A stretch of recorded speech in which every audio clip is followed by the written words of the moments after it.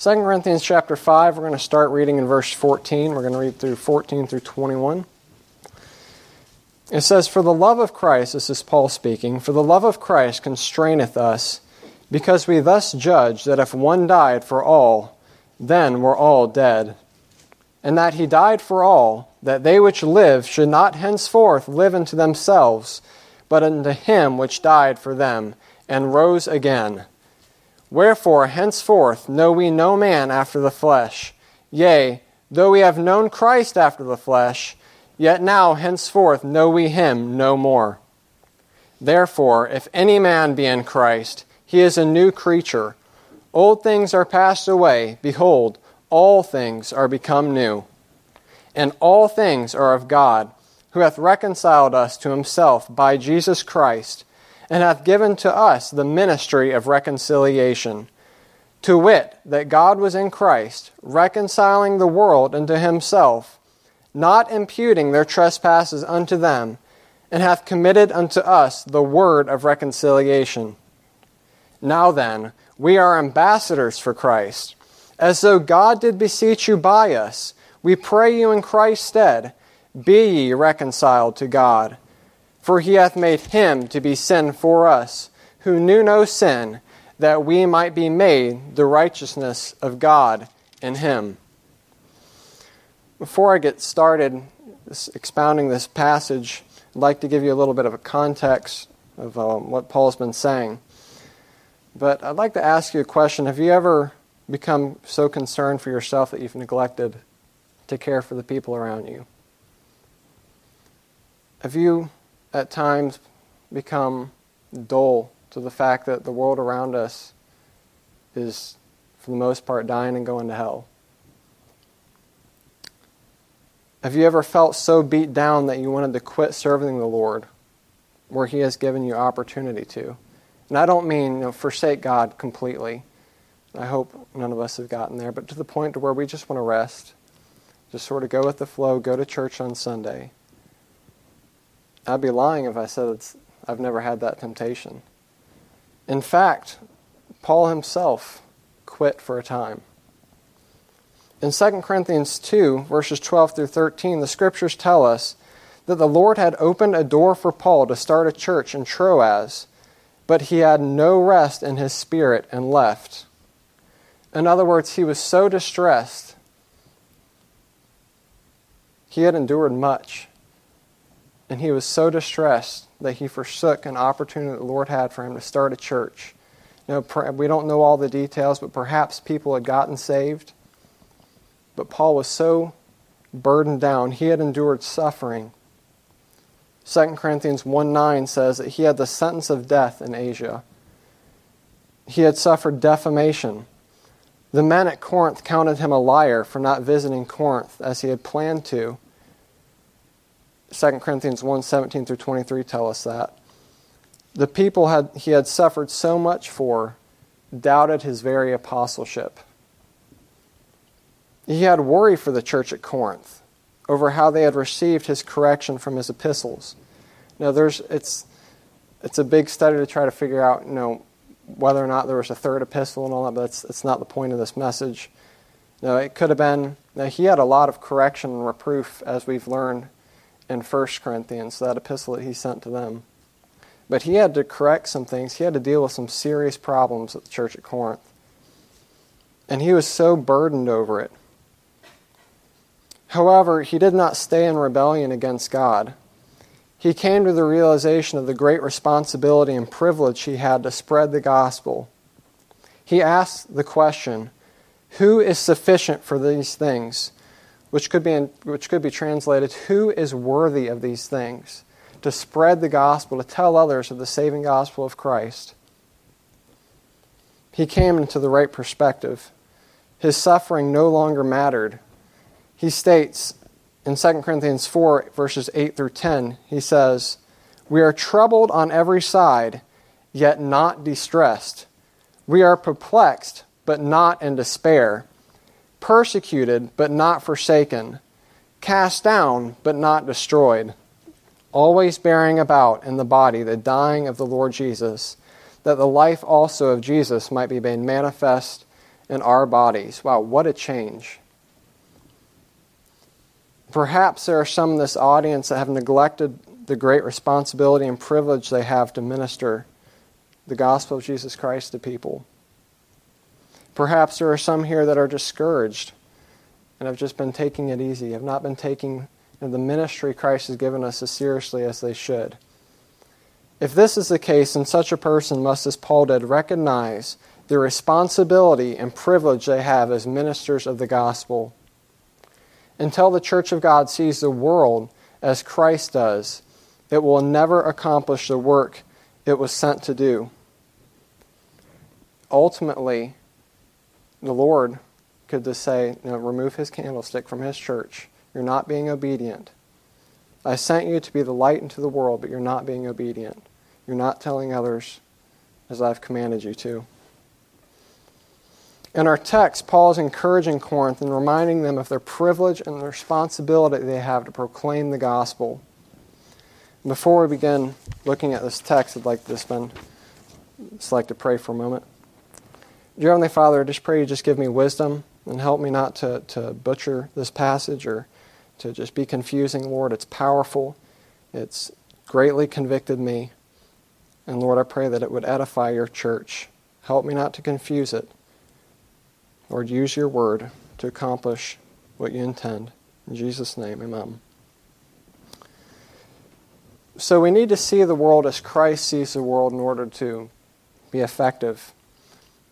I have 4 points. The first point is the purview of Christ's ministry, or it could be stated the scope of Christ's ministry.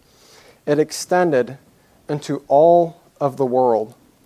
Look at verses 14 through 15. For the love of Christ constraineth us, because we thus judge that if one died for all, then we're all dead, and that he died for all, that they which live should not henceforth live unto themselves. Christ's atonement is unlimited atonement. And what I mean by that, I don't mean that everybody is saved because Christ died on the cross, but he has offered it to all. He's paid the penalty for all men. Regardless of what the Calvinists might tell you, it's unlimited. He's paid the price for all. John 3:16, for God so loved the world that he gave his only begotten Son, that whosoever believeth in him should not perish, but have everlasting life. Titus 2:11, for the grace of God that bringeth salvation hath appeared unto all men.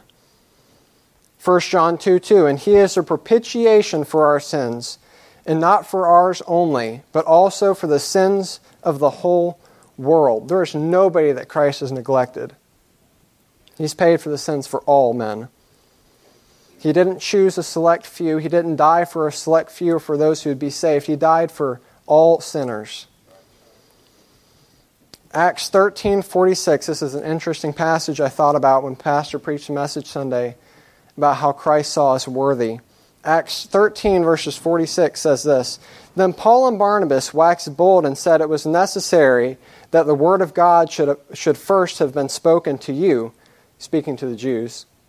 But seeing ye put it from you, and judge yourselves unworthy of everlasting life, lo, we turn to the Gentiles. See, the Lord had told them to go out to the Gentile, or to the Jews first, but then also to the Greek. They came explaining the gospel of Jesus Christ, but they have rejected it. It's not that Christ did not offer the Jews salvation. He offered it freely. But they counted themselves unworthy. Where God counted them worthy, they counted themselves unworthy of God. Until you and I understand that there's no person in this world that is too dirty to be saved. Now, there does come a time where I believe conviction no longer happens. But you and I do not know when that is. And if you and I become so dull, we see sinners. I'm like I said, the Lord has greatly burdened me and convicted me about this. As we stand, in line at the grocery store, as we see sodomites, as we see effeminate men, it churns my stomach. But Christ died for them. Christ loves them.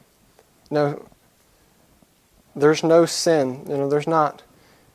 We look at sodomites as like, oh, that's just so disgusting. That's so far gone. Christ died for them too. Secondly, we see that the purview of Christ's ministry is unfettered by race or religion. Look at verse 16 of our text. Wherefore henceforth know we no man after the flesh. Yea, though we have known Christ after the flesh, yet now henceforth know we him no more. Acts 17:26-27 says, and he hath made of one blood all nations of men for to dwell on the face of the earth, and hath determined the times before appointed, and the bounds of their habitations, that they should seek the Lord, if happily they might feel after him and find him, though he be not far from every one of us. See, Christ's atonement, it wasn't just for the Jews.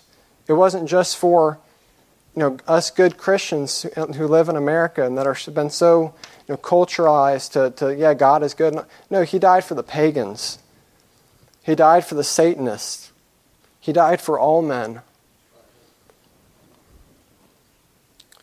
And I want you to think about the author of who is writing this. He says, in this passage, he said he knew Christ after the flesh. He was a Pharisee. He despised Christians. He saw them as heretics. He hated the Gentiles. He saw the Gentiles as dogs. And he saw Christ as an antichrist. He persecuted the church of God. He despised it. He hated it. He thought he once knew who Christ was. Now, there's many people, we just come through the Christmas holidays, who think they know about the babe in the manger. They do not recognize him. They do not know that he is Lord today. He's still alive.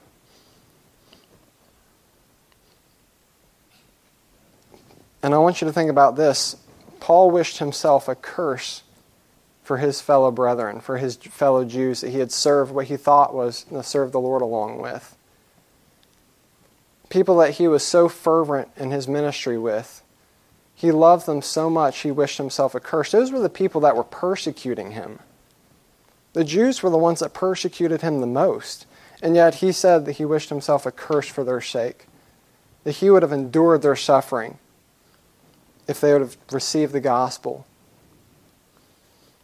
In verse 14, Paul said, he said, the love of Christ constraineth me. The word constraineth means to impel, press, and urge. It is not something that could be stopped. It reminded me of Jeremiah 29 that says this, Then I said, I will not make mention of him. Jeremiah said, I'm not going to go preach anymore. I'm done. I faced so much persecution. And this is what Paul did for a season. I will not make mention of him, nor speak any more of his name. But his word was in my heart as a burning fire, shut up in my bones. And I was weary with forbearing, and I could not stay. That's the idea there. Paul says, I couldn't stop if I wanted to. What great love. Why don't I have that love? I ask myself sometimes.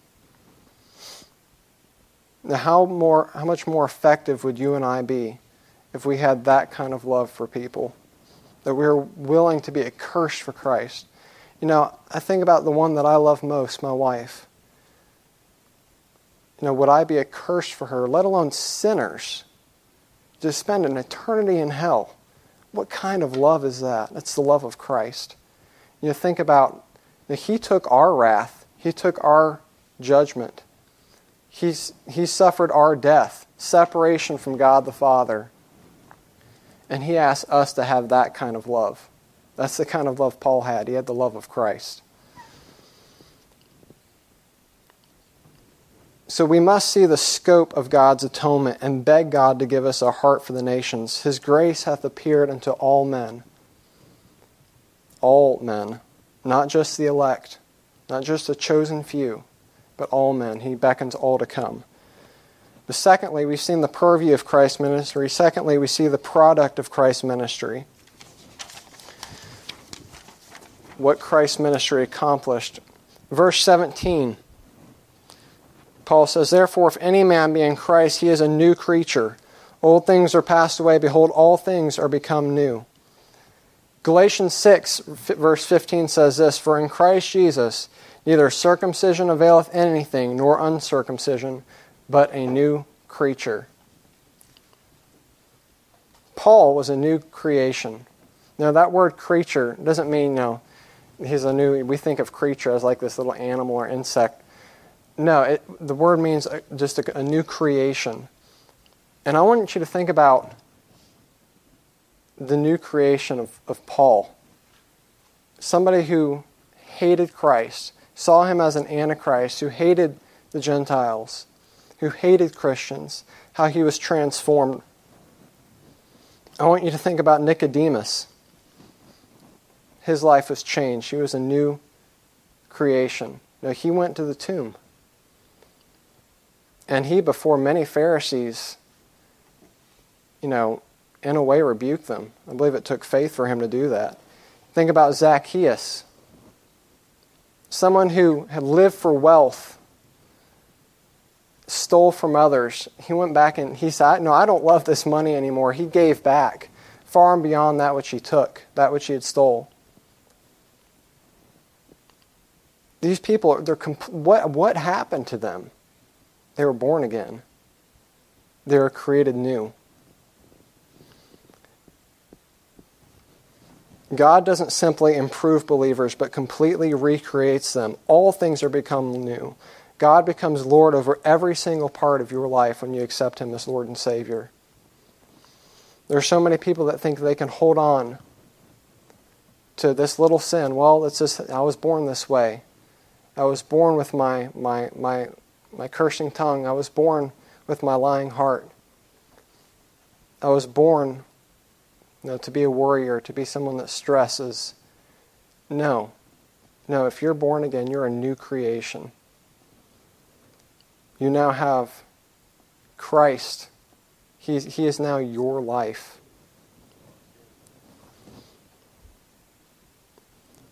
Now, what a marvelous product that Christ has done. And it's all because He so loved the world. But secondly, we see a new relationship. Verse 18 says, "And all things are of God, who hath reconciled us by Himself, by Jesus Christ, and hath given to us the ministry of reconciliation." We are reconciled to God by Christ Jesus. Now, first let me define reconciliation. David Cloud defined reconciliation in this way, in his Way of Life Encyclopedia. To change from enmity, which means enemy, to friendship, to restore a relationship. Those of us that are married, we know what it is to be reconciled. We've gotten into those arguments, and usually when an argument happens, it usually ends up being two people at fault. There might not be, there might just be one person at fault in the beginning. When the other person, badmouths back, then there's two people at fault. And we both, Amber and I, I'm sorry too. That's not what Christ did for us. He had nothing to apologize for. Turn to Romans chapter 5. Romans chapter 5, verses 6 through 10.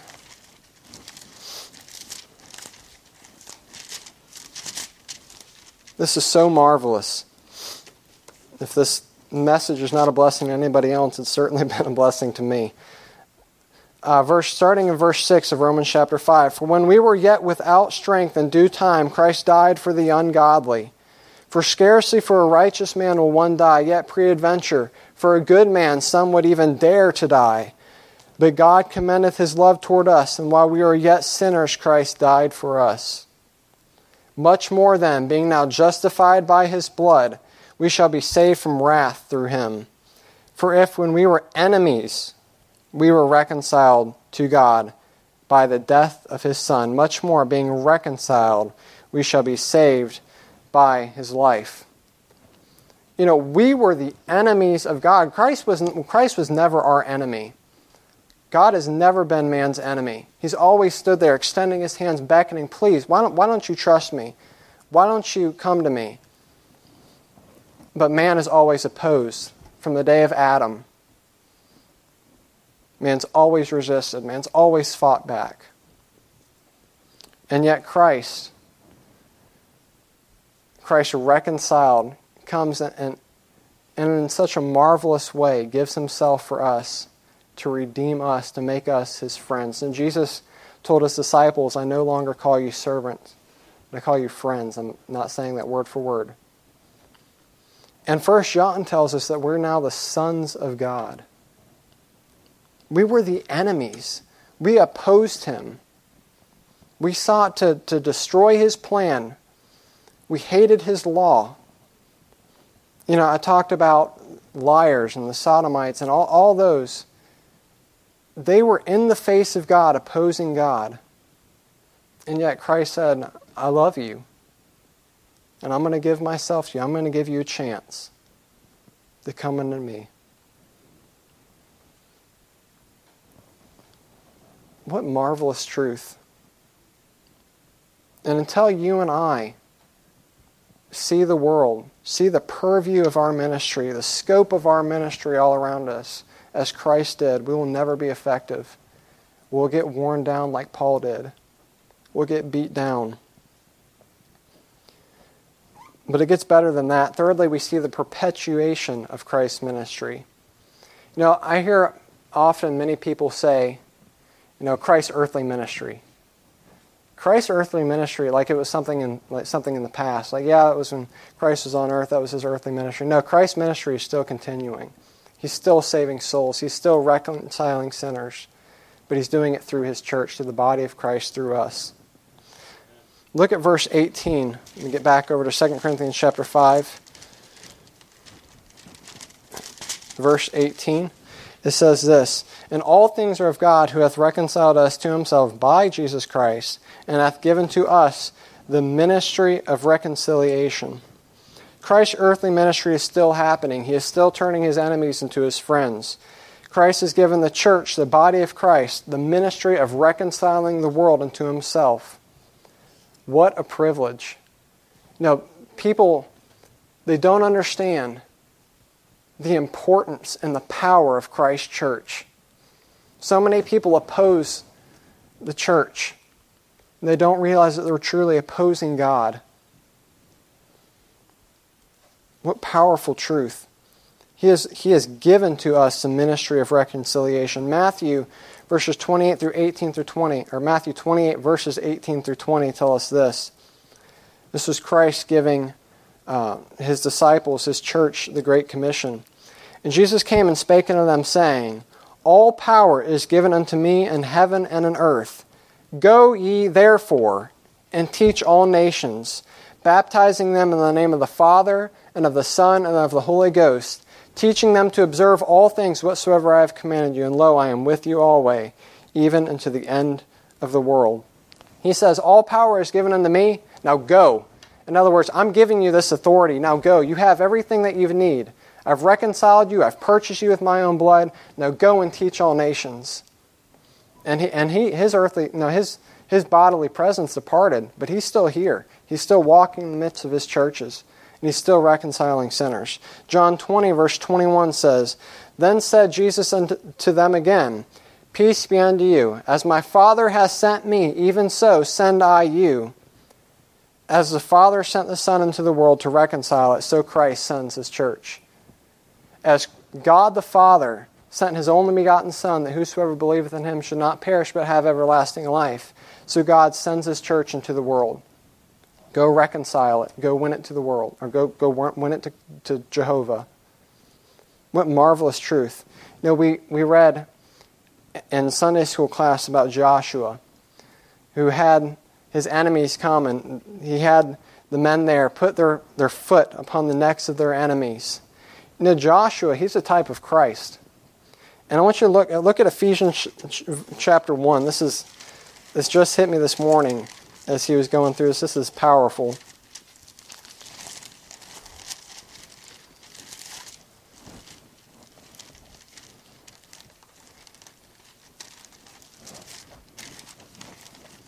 Ephesians chapter 1, verse 22. He says, And hath put all things under his feet, talking about Christ, and gave him to be the head over all things to the church. Christ has put all things under his feet. And he's given that power, that authority to the church of God. What marvelous truth. The ministry still continues. Christ's not done. And he's going to continue his work until he comes back again in a bodily presence to continue the work some more. Finish his work. Until every knee will bow and every tongue will confess that Jesus Christ is Lord. It's not over. Now, what's the movie? God's Not Dead. He's not dead, though. That movie is terrible. But God's not dead. He's still continuing his work. And so often we act and live a life, fearful and burdened down with ministry, thinking that, it's all about us. No, it's not about us. It's about Christ. This is his work. You hear men talk to pastors, somebody might ask Pastor Byler, what's your ministry? It's not ultimately your ministry. It's the Lord's ministry. It's not Pastor Webb's ministry. It's the Lord's ministry. This is the Lord's church. And it's not about any man. And it's not about some man's authority. It's about the Lord's authority. He's given all power, all authority. The phrase, I think I might have got ahead of myself here. Let's see. Oh yes. So how do we go about accomplishing this task? The task of reconciling the world unto Christ as Christ did. We do it using the word of reconciliation, which Christ said he gave us. The phrase committed unto us literally means to lay upon or to put it upon us. It's like the Lord gave us his word and just laid it upon and said, all right, it's your responsibility now. And went away, went to heaven. All power is given to me. I've given you my word. It's yours. Now use it. Go reconcile the world with it. What a responsibility. And I'm not talking about, I'm not advocating open theism, where if we don't go out and win the world, then it's not going to happen. No, if we don't go out and win the world, the Lord will remove our candlestick and give that responsibility to somebody else. He'll allow somebody else. He'll destroy his church and allow some other church to go accomplish his will. His will get accomplished. As we learned in Sunday school, the truth always moves forward. But why would we neglect so great a privilege? It's the church's responsibility to proclaim it. Albert Barnes writes in his commentary, the meaning is that the office of making known the nature of this plan and the condition on which God was willing to be reconciled to man has been committed to the ministers of the gospel. Romans 10 verses 14 through 15 says, how then shall they call on him in whom they have not believed? And how shall they believe in him of whom they have not heard? And how shall they hear without a preacher? And how shall they preach except they be sent? As it is written, how beautiful are the feet of them that preach the gospel of peace and bring glad tidings of good things. How are they going to hear if the church does not go out and proclaim it? The pillar and ground of the truth. The world doesn't have the truth. The church does. And if they don't hear it from the church, where are they going to hear it from? This is our sole responsibility as the body of Christ. And the Lord has broken my heart over how much I've neglected to see the world as he saw the world, as he sees the world.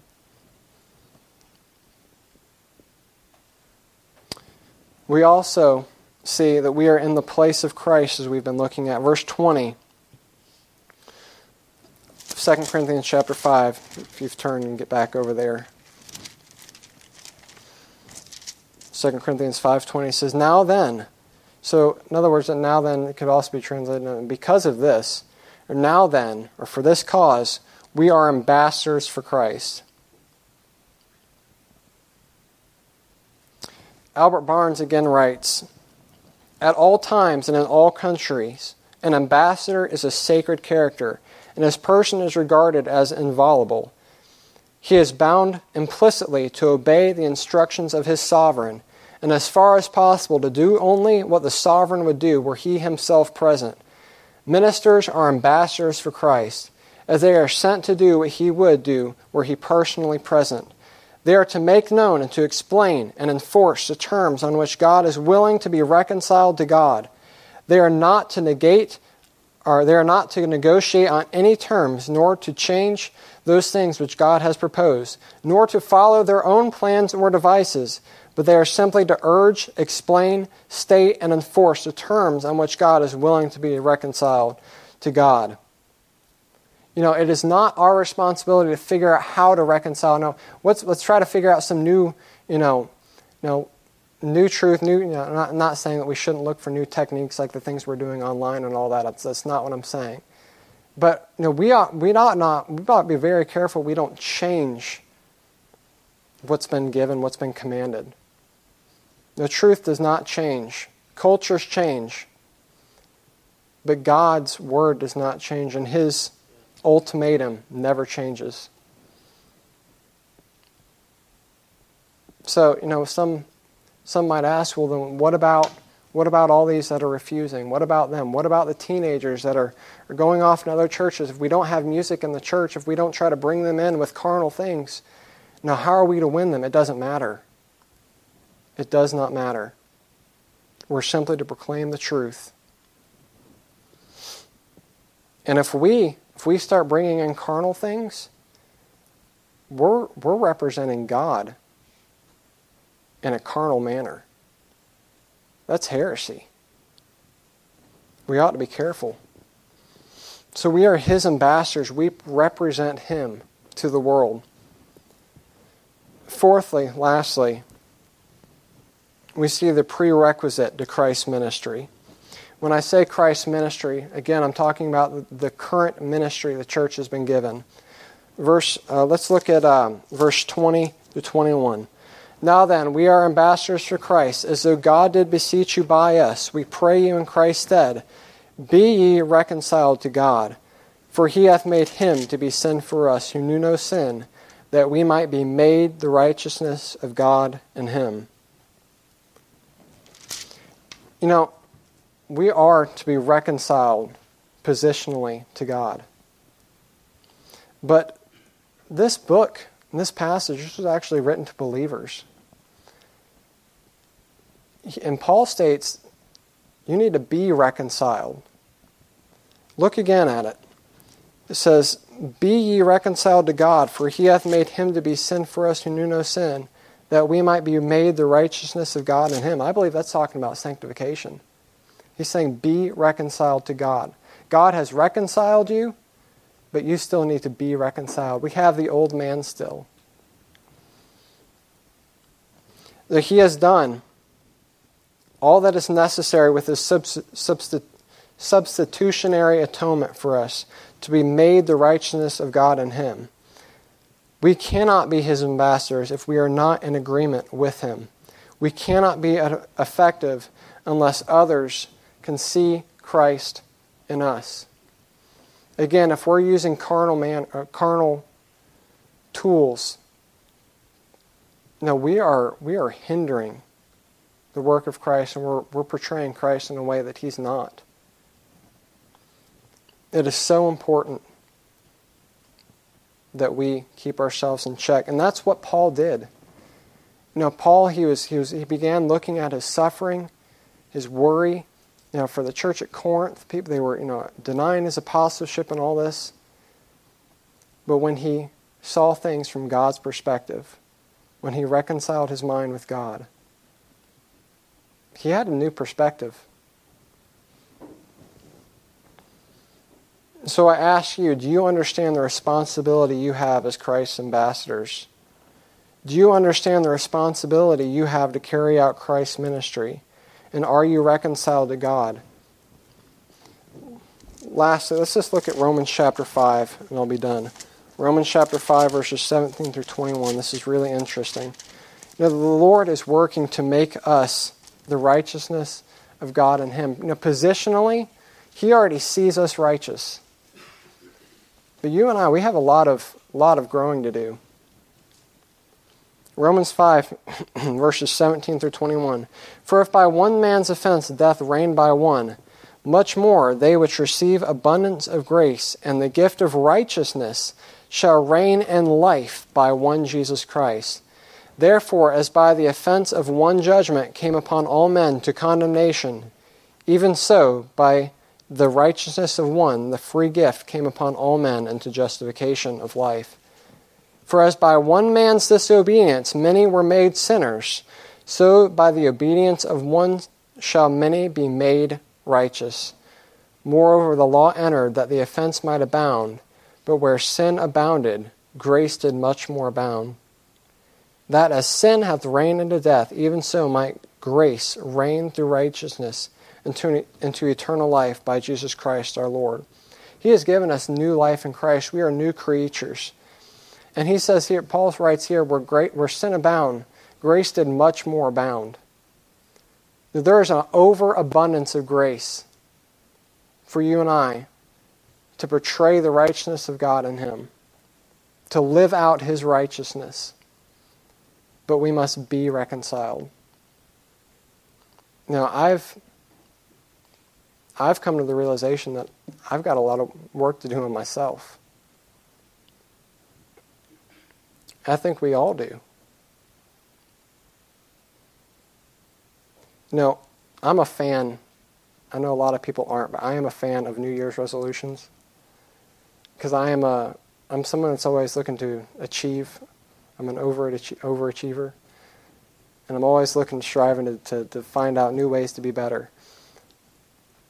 I really do like New Year's resolutions. And we're about to go into the year 2020.